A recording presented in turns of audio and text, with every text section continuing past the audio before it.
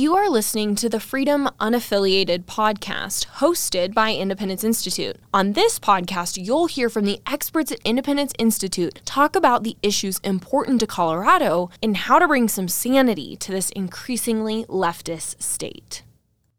In light of this year being the 30th anniversary of the signing of the Colorado Charter School Act, Pam Benigno, director of the Education Policy Center at Independence Institute, shares about improvements that could be made for charter schools here in Colorado. We hope you'll enjoy this week's episode. 30 years ago, on June 3rd, the bipartisan Colorado Charter School Act was signed into law by Democratic Governor Roy Romer. It was a victorious day when the bill passed both of Colorado's legislative chambers, allowing thousands of children to choose public charter schools where they could succeed academically. Charter school supporters, including Governor Romer, knew some children were not receiving the education they needed and deserved in the traditional public school system.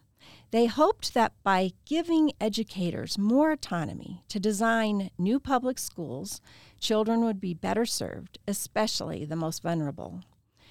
After 3 decades of lessons learned, it's time to reevaluate student access to charter schools. About 270 charter schools serve 15% of students enrolled in Colorado public schools. School district support of these autonomous public schools ebbs and flows, depending on the politics of the school board. Students in districts unfriendly to educational options are at a disadvantage. Too many students have little choice of specialized charter school models such as STEM, college prep, classical education, international languages, or performing arts. And in most districts where they exist, there is little hope of enrolling in good charter schools because demand is much greater than supply. The legislature can easily make common sense changes that will open the door for more children to have access to schools that will better serve their educational needs.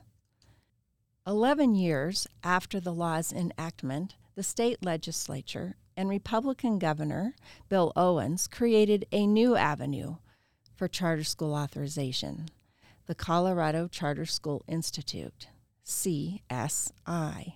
CSI serves as an independent statewide charter school authorizer. Before CSI, the only avenue for charter school authorization was to receive approval through a school district. Families who wanted more educational options were at the mercy of local school boards, which all too often were, and still are, hostile to new competition within their geographic boundaries. The vision for CSI was to change that paradigm, but constraints on where and when the organization can authorize schools reduces the number of options it can provide families. Under the law that created CSI, school districts can request exclusive chartering authority, ECA, from the state. ECA empowers school districts to prevent charter school founders or leaders from applying to CSI for authorization within the district's boundaries. The proposed school must ask the school district for permission to apply to CSI. Districts that don't want the competition in the first place rarely release a charter school applicant to CSI. ECA can theoretically be revoked if challenged and proven that the district has a pattern of unfair and inequitable treatment of charter schools. However, this revocation almost never happens in practice. Only 6 Colorado school districts currently don't hold exclusive chartering authority, either because it was revoked or they never asked for it. Exclusive chartering authority is, at its very core, a mechanism to constrain and limit educational choice for families. As a state, we should only consider what is best for students and remove the privilege of ECA from districts. They will still hold their constitutional right to control their public schools. They will simply no longer have the unilateral authority to effectively trap students in schools that do not meet their needs. These problems are not hypothetical. It's tragic that in Adams County School District 14, pre-COVID, 87% of the district's students were below grade level in math. Some families asked university prep charter schools to open a charter school in their district. The district approved the new school, but later battled for over a year about the details of opening the school. On a recent split vote, the majority of Colorado State Board of Education members revoked the Adams 14 School District's exclusive chartering authority. With related litigation looming, University Prep has now applied to CSI to authorize the school. Last year in Durango, 600 families requested that the district approve the authorization of a new classical education charter school.